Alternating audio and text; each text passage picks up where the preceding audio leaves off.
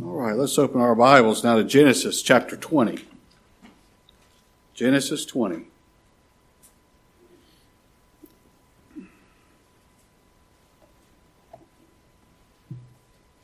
And Abraham journeyed from thence toward the south country, and dwelled between Kadesh and Shur, and sojourned in Gerar. And Abraham said of Sarah his wife, She is my sister. And Abimelech, king of Gerar, sent and took Sarah. But God came to Abimelech in a dream by night, and said to him, Behold, thou art but a dead man, for the woman which thou hast taken, for she is a man's wife. But Abimelech had not come near her, and he said, Lord, wilt thou slay also a righteous nation? Said he not unto me, She is my sister? And she, even she herself, said, He is my brother. In the integrity of my heart and innocency of my hands have I done this. And God said unto him in a dream, Yea, I know that thou didst this in the integrity of thy heart, for I also withheld thee from sinning against me. Therefore suffered I thee not to touch her. Now therefore restore the man his wife, for he is a prophet, and he shall pray for thee, and thou shalt live. And if thou restore her not, know thou that thou shalt surely die, thou and all that are thine. Therefore Abimelech arose early in the morning, and called all his servants, and told all these things in their ears, and the men were sore afraid. Then Abimelech called Abraham, and said unto him, What hast thou done unto us? And what have I offended thee, that thou hast brought on me and on my kingdom a great sin? For thou hast done deeds unto me that ought not to be done. And Abimelech said unto Abraham, What sawest thou that thou hast done this thing? And Abraham said, Because I thought, Surely the fear of God is not in this place, and they will slay me for my wife's sake. And yet indeed she is my sister. She is the daughter of my father, but not the daughter of my mother, and she became my wife. And it came to pass, when God caused me to wander from my father's house, and I said unto her, This is thy kindness, which thou shalt show unto me. At every place whither we shall come, say of me, He is my brother. And Abimelech took sheep, and oxen, and men servants, and woman servants, and gave them unto Abraham, and restored him Sarah his wife. And Abimelech said, Behold, my land is before thee. Dwell where it pleaseth thee. And unto Sarah he said, Behold, I have given thy brother 1,000 pieces of silver. Behold, he is to thee a covering of the eyes, unto all that are with thee, and with all other. Thus was she reproved. So Abraham prayed unto God, and God healed Abimelech, and his wife, and his maidservants, and they bare children. For the Lord had fast closed up all the wombs of the house of Abimelech, because of Sarah, Abraham's wife. We'll end our reading there. Let's bow together in prayer. Our Father, we come into thy courts again this evening with rejoicing. We come before you, Father, rejoicing in Christ our Savior, rejoicing in who he is and what he's accomplished for his people and why he did it, and where he is now seated at thy right hand as our intercessor and mediator. Father, we have nothing about ourselves to glory in, but how we glory and rejoice in Christ our Savior. And we're so thankful that you've given us another opportunity to meet together and to worship him, to lift up and praise his name. Father, I beg of you that you would send your Spirit upon us and enable us to do that. Enable us in this hour to worship you in spirit and in truth, to lift up the name of Christ our Savior. Father, give us eyes to see him. Enable us to see, and with quiet awe and wonder, worship our God with grateful and thankful hearts. Father, reveal yourself to us tonight in your redemptive glory, we pray. And what we pray for ourselves, we pray for your people everywhere, wherever they meet tonight. Father, bless your word for thy great name's sake and for the good of thy people. Father, in this dark day, we're thankful that you have not left yourself without a witness. And we pray you'd cause your glory to be seen in our day. And Father, we're thankful for the good report we've had on several who've been sick. We especially thank you, Father, for bringing Novi back home.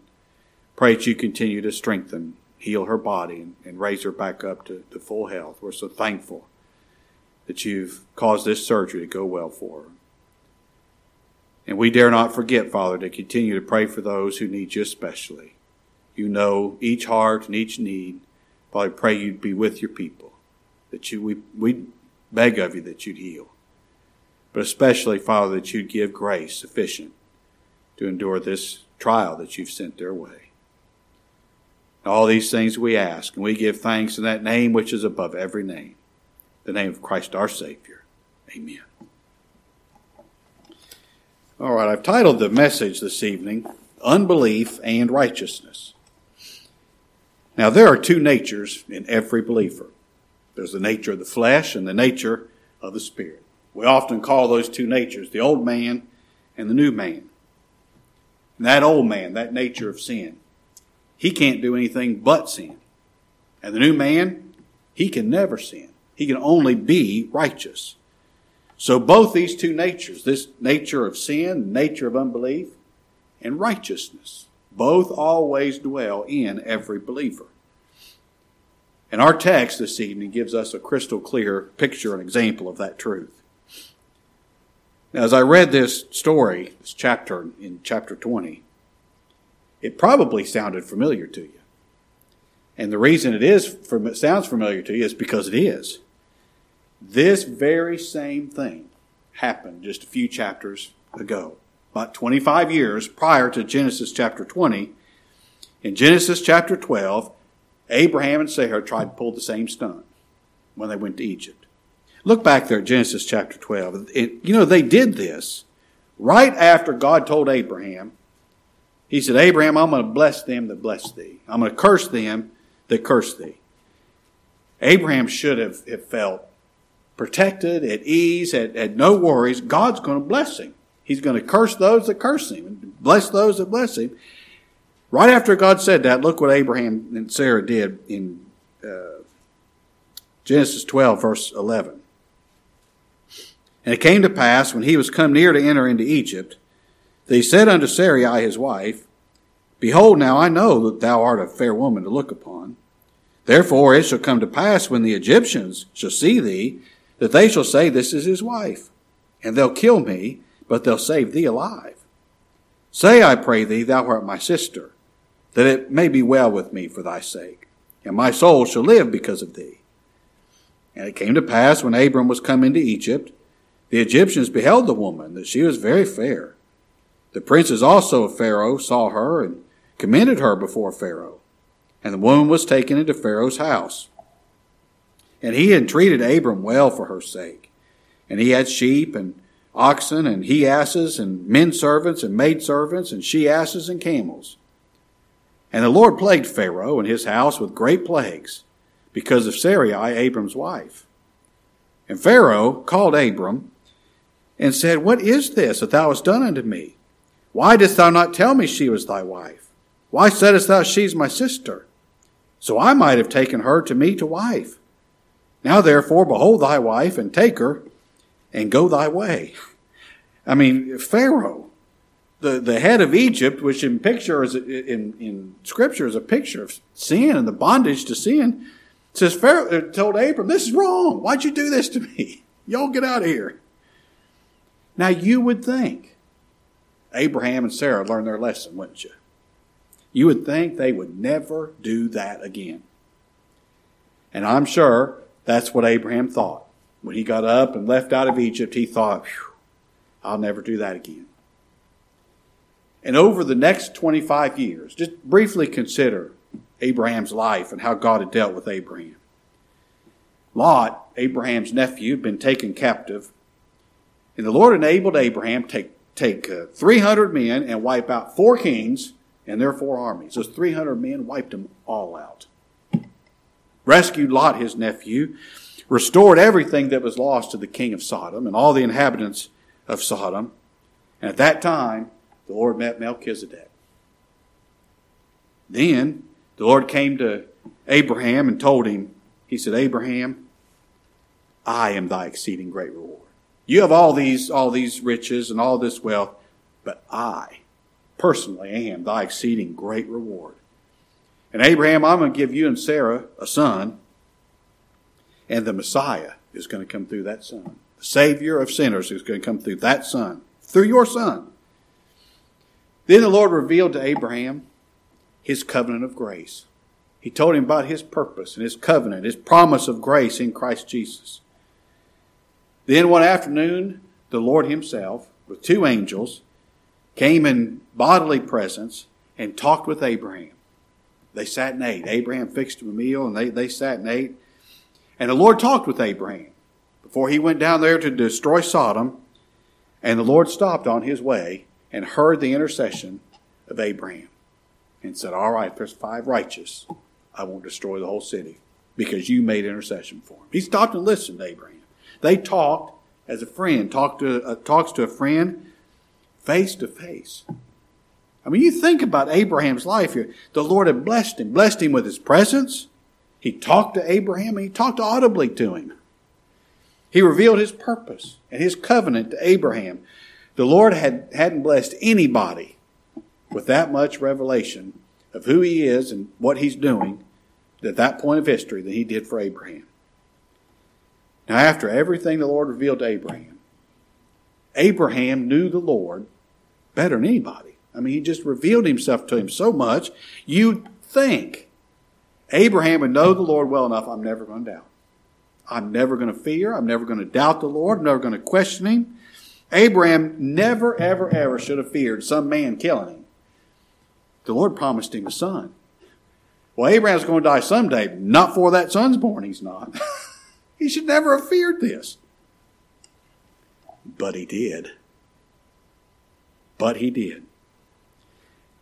Now, I know all sin is sin. You can't really categorize sin one worse than another. One sin is enough to damn us. Just thinking of telling a lie one time, that's enough to damn our souls for eternity. But if you allow me to say it this way, this time when he entered this place, it's the writers say this is the Philistines where he actually went to this time, is worse than the first time when he went down to Egypt 25 years ago. Because this time, Abraham is sinning against greater light. I mean, if you can say it that way. And I thought about this afternoon. We all have a particular point of weakness, don't we? That's in all of us. It's probably different for everybody, but everybody has this point of weakness. And it's very interesting to me that Abraham, the father of the faithful, his weakness seems to be the fear of men and doubting the Lord. And he's the father of the faithful. Well, I don't know why I'd expect me or you to be any better. Now, Abraham was a righteous man. I know that he was a believer. He was a man made righteous, not by his actions, but by faith. Abraham believed God, and it was counted unto him for righteousness. But Abraham was still a man in the flesh. He was a righteous man, but he still had a nature of sin and unbelief too. Unbelief and righteousness both dwelt in this man. Every believer here can identify with that. So I have 3 points I want to show us from this chapter. Number 1 is this. We only worship the Lord in the 3 persons of his Godhead, Father, Son, and Holy Spirit. Now, the nature of flesh that's in us always wants to look to the flesh, to find something to admire in our flesh. We want to find something in our flesh that's admirable and trustworthy, that we think is good and will commend us to God, so we can trust in that. The flesh is always trying to do that.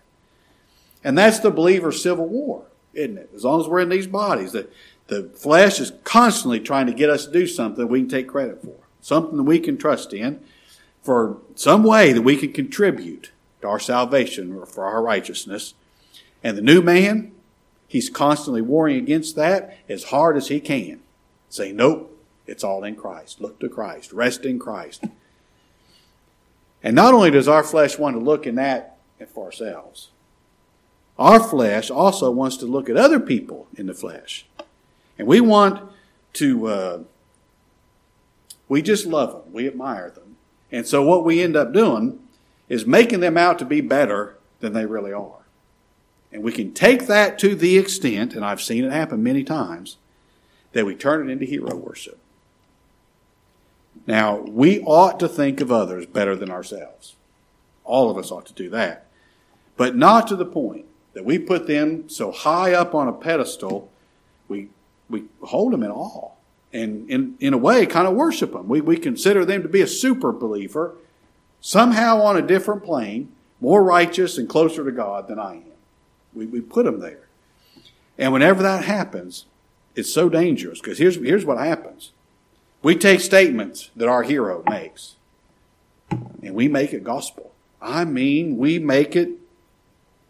just hold that as dear as the written word of God. Whatever our hero thinks is right or wrong, whatever our hero thinks is what somebody ought to do, boy, we hold to it. I mean, even if it's not found in the Word of God at all. And I'm sure everybody knows exactly what I'm talking about. Didn't Isaiah do that with King Uzziah? God had to kill King Uzziah before Isaiah could see what's going on. So when the Holy Spirit inspired the writing of the Word of God, He inspired each of these men to sit down and write the Word of God, the Holy Spirit wisely made it so we can't make a hero out of any of the main characters in Scripture. The Bible never seeks to cover the sin and the weakness and the failure of Abraham, Isaac, and Jacob, Lot, Eli, Samuel, David, Solomon, Peter and James, Thomas. The Bible these are great men of faith, men greatly used of the Lord. And Scripture lays out their sin and their weakness for everybody to see. And you know why that is? So we don't worship those men. The Bible lays these things out in such a way that the only option we have is to worship and trust in the Lord Jesus Christ. The Scripture lays out the faults of these men saved by grace, so we see there's only one perfect man ever lived. It's the Lord Jesus Christ. I trust Him. He's my righteousness. Our Savior is perfect in every way. You and I are imperfect in every way. Our Savior is perfect in every way. He's perfect in His obedience. And He's perfect in His love. He became a man and obeyed the law perfectly. He established a perfect righteousness that He would give to His people. And then He willingly made Himself sin and offered Himself, all that He is, as a sacrifice to put that sin away. And you know why He did it? For love's sake. He loved His Father. He was determined to glorify and satisfy His Father.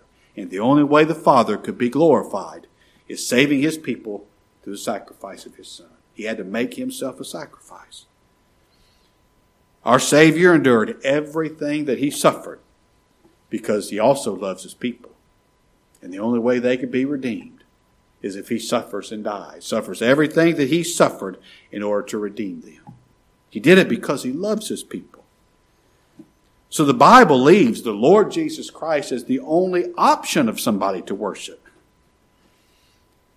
The Bible is written to show us Christ.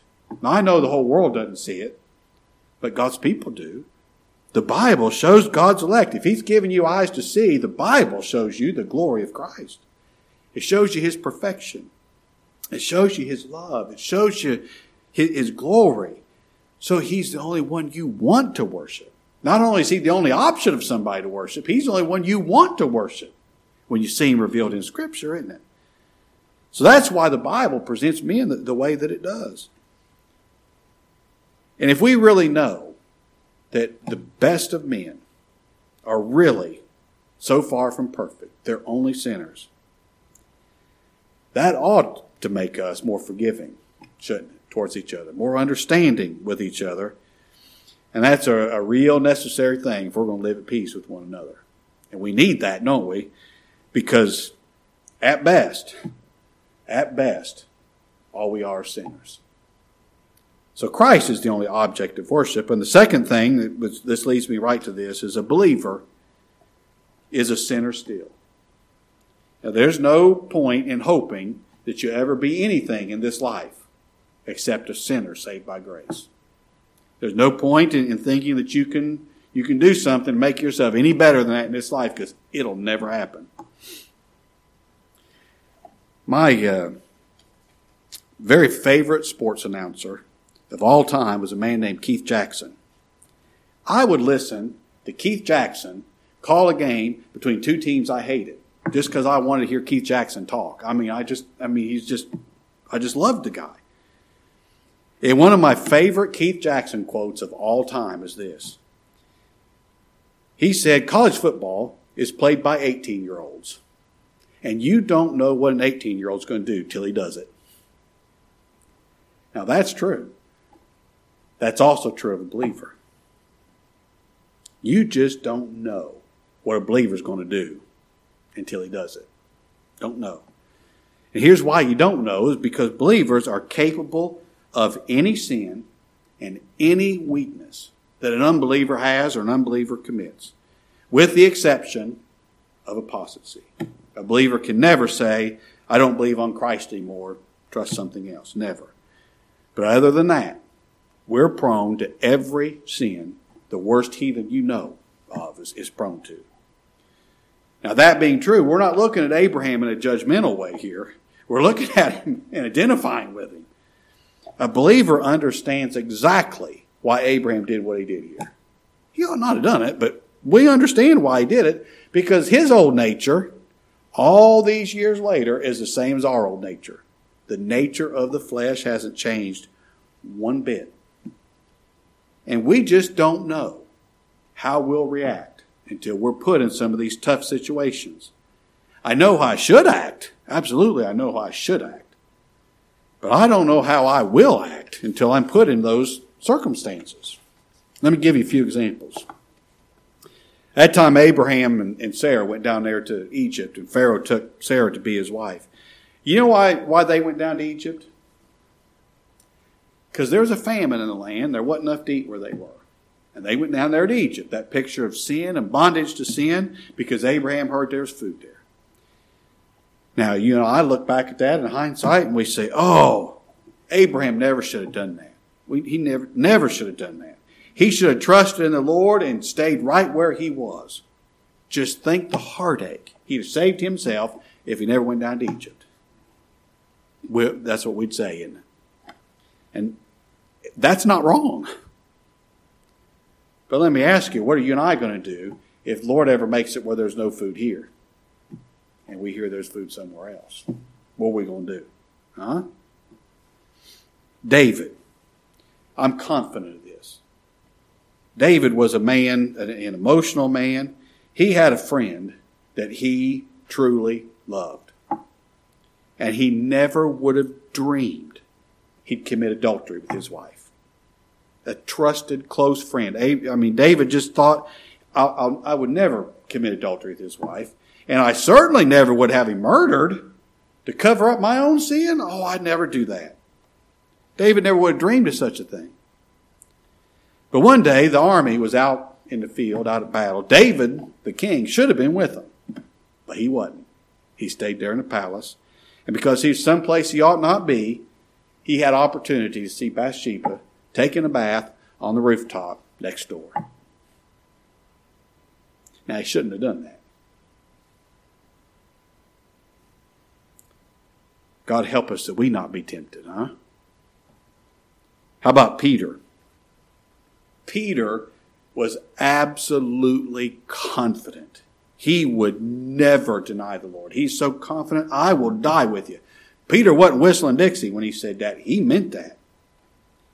And then the Lord put Peter in a situation in front of a teenage girl where he was tried. And Peter did indeed deny the Lord 3 times. And we say, oh, Peter shouldn't have done that. The Lord warned him. He should have stayed out of that situation. He never should have done it. The Lord couldn't have been more clear and warned him. He never should have done that. Well, very true. I don't deny that. He shouldn't have done that. Well, let me ask you, what will you and I do if we're ever put in a situation where we feel pretty certain we'll be tortured and killed if we say, I know the man. I just know him. I just know Jesus of Nazareth. And we'll be tortured and killed for saying it. You going to say it? I know what I should do. What will I do? I don't know. I'm pretty confident Abraham never dreamed he'd make the same mistake twice. He never dreamed he's going to go someplace and say, Sarah's my sister again. Now, Sarah was a beautiful woman. Lots of kings and powerful men would like to have such a beautiful wife. And this is the plan they concocted when Lord told Abraham, get up and go out of your father's house, land I'll show you. As they were leaving, this is the plan they concocted. We're going to tell everybody we meet, you're my sister, so somebody doesn't kill me. I like how Abraham said that.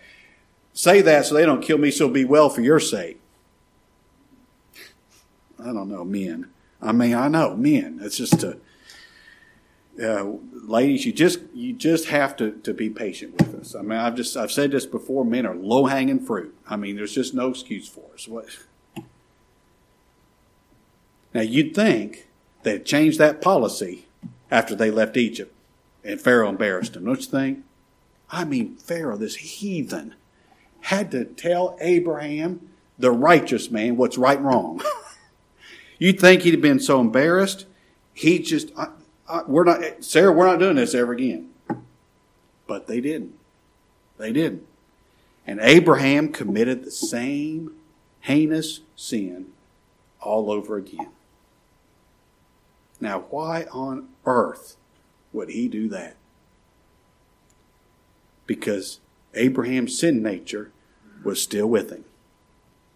And 25 years later, after all of God's blessing to him, after all of God's revelation to him, Abraham's sin nature hadn't got one whit better. Our sin nature can't learn right, and it can't stop sinning. And listen, it's not that Abraham didn't know what he was doing was wrong. He knew. Abimelech is a Philistine king, and the Philistine knew adultery was wrong, and he knew it long before God ever gave the law to Moses at Sinai. Look at verse 9 here in our text. Abimelech called Abraham and said unto him, What hast thou done unto us? And what have I offended thee, that thou hast brought on me and on my kingdom a great sin? Thou hast done deeds unto me that ought not be done. He's correcting Abraham here. Abimelech knew that this was wrong, and he just couldn't believe that Abraham put him in this situation.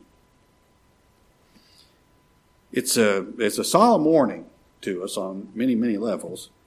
The heathen is the one acting better than the believer here, isn't he?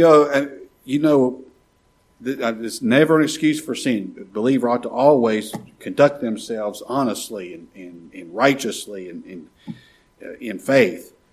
But be mighty careful of taking a snapshot of a person, a man or a woman, just any individual time, because you don't know. If you'd have took a snapshot here, you'd have thought Abimelech was the one that knew the Lord and Abraham was the heathen. Not so. Not so. And I tell you, here's even when we're called on it, my goodness, look at verse 12. This is such a good example of our sin nature. Abraham says, and yet indeed, she is my sister. She's the daughter of my father, but not the daughter of my mother, and she became my wife. Abraham knew he was wrong. He got called on the carpet for this, and he's still trying to justify himself. And you know what? Again, there's not a person in this room can be hard on Abraham. Because this is man's big problem. Trying to justify himself. Adam in the garden, as soon as he ate that fruit, what was he trying? He was trying to justify himself. To the extent he'd say, God, this is your fault. If you hadn't made the woman, I wouldn't have done this. This is man's problem, trying to justify ourselves rather than begging for forgiveness and trusting the Lord. I say this often, I think it's worth repeating. We will never be forgiven of our sin. And we've never really confessed our sin until we see my sin is all my fault. There's no excuses for it. There's no reasons to justify it. I'm guilty, and what I deserve is for God to damn me. And I'm not confessing my sin until I mean that. I mean, that's easy to say, but do you mean it? Do I mean it? I deserve for God to send me to hell. Now, the Lord sees everything. He sees our guilt. And before He forgives us of our sin, He's going to make us see our guilt. For He makes us righteous in Christ. But as long as we're in this world, we will be sinners still. At best, a sinner saved by grace. Which brings me to the third thing. God's elect are saved by grace. By pure grace in Christ Jesus. Did the thought cross your mind? Why didn't the Lord finally run out of patience with Abraham? Okay, the Lord bore with him the first time. But now this is too much. Why didn't the Lord just finally run out of patience with Abraham and destroy Abraham for his sin? Well, first of all, because God saves His people by grace. The Lord did not punish Abraham for his sin. Instead, the Lord blessed Abraham. Look at verse 14. And Abimelech took sheep and oxen and men servants and woman servants and gave them unto Abraham and restored him Sarah his wife. And Abimelech said, Behold, my land is before thee. Dwell where it pleaseth thee. And he said, and unto Sarah he said, Behold, I have given thy brother, and I think it's interesting there. I think he's being pretty sarcastic there. Your brother. I've given your brother 1,000 pieces of silver. Now, that make you wonder? Abraham went down there to this Gerar, where he was sojourning. When he went down there, he's already a wealthy man. And now he did wrong. I mean, repeatedly. He repeated the same sin. And what did the Lord do? The Lord gave him more riches. He gave him more livestock and more servants and more silver. Gave him the pick of the land. He had the pick of Gerar. Wherever he wanted, he had the pick of it to live on. And we'll think, that's not right. It's not fair that Abraham did wrong and God blessed him by taking from Abimelech. That doesn't seem right. Well, man, I guess you're right. The Lord did not give Abraham what he deserved, did He? But the Lord doesn't give any of His people what they deserve. The Lord does not give His people what's fair, what they've earned. The Lord gives His people mercy. The Lord saves His people by grace. And by His grace alone. And when I say grace alone, this is what I mean. Without any of our acts, without any of our works, without any of our morality, without any of our act right, adding to it. It's grace alone without one iota input from me. The Lord does not give His people what's fair. Instead, He gives His people what Christ earned by His obedience, not what we've earned by our sin. And you know why He could give us what Christ earned? Because He gave the Savior what we earned. He gave the Savior the suffering and the death that we deserve, so He could be merciful and gracious to His people. I tell you, I don't want the Lord to give me what I deserve, do you? I don't want the Lord to give me what's fair because of how I act. I want the Lord to deal with me in mercy and grace. Because that's the only way I can be saved. That's the only way God could not destroy me. Is that true of you? I don't want God to give me what I deserve. I want God to be merciful. I want God to save me by His grace. I want God to keep me by His grace. So why didn't the Lord run out of patience with Abraham? Why didn't He destroy him for his sin? Well, it's because God saves His people by His grace. And secondly, it's because God sees all of his people in Christ. Not in ourselves, but in Christ. The Lord Jesus Christ came in the flesh as the representative of his people. And he did what none of us could ever do. He obeyed God's law perfectly. And in Christ, God puts us in Christ, by faith in Christ. And get hold of your seat here. Whereas perfect is the Son of God himself. Because we are in him. We are what he is. And this story is a good picture of salvation by grace in Christ Jesus. Now you think about when God created Adam. Put Adam in the garden. I'm telling you, Adam had it pretty good, didn't he? I mean, he had it good. God provided Adam everything he could want and more. God created Adam upright. He created him innocent. But Adam could lose his innocence if he disobeyed one law. He only had one rule. The law of Moses is pages and pages and pages and pages and pages. Adam had one rule. One. And he couldn't keep it. And he lost his innocency. Well, in Christ, we're restored. Abimelech restored Sarah to Abraham. In Christ, we're restored. Sarah was restored to the same old fella that said, "Say you're my sister." I won't say anything more about that. I know what Janet Tate would have said about that deal. I don't know what Sarah said about it, but I mean, I just, they had a conversation, I'm sure. But the believer, restored in Christ Jesus, we're not restored just back to the same old fella, back to Adam. We're restored far better than we ever were in Adam. We're restored far better than Adam ever was in the garden. See, in the garden, Adam had an innocency he could lose, didn't he? And he lost it. In Christ, we have a righteousness we can never lose. In the garden, Adam had life he could lose. In the day thou eatest thereof, thou shalt surely die. In Christ, we have life we can never lose. That's why it's called eternal life. In Christ, we cannot be found guilty of any sin, because Christ has made us perfect. And when any man does sin in this life, remember, the best we can be is sinners saved by grace. Well, what about when we sin, like Abraham did?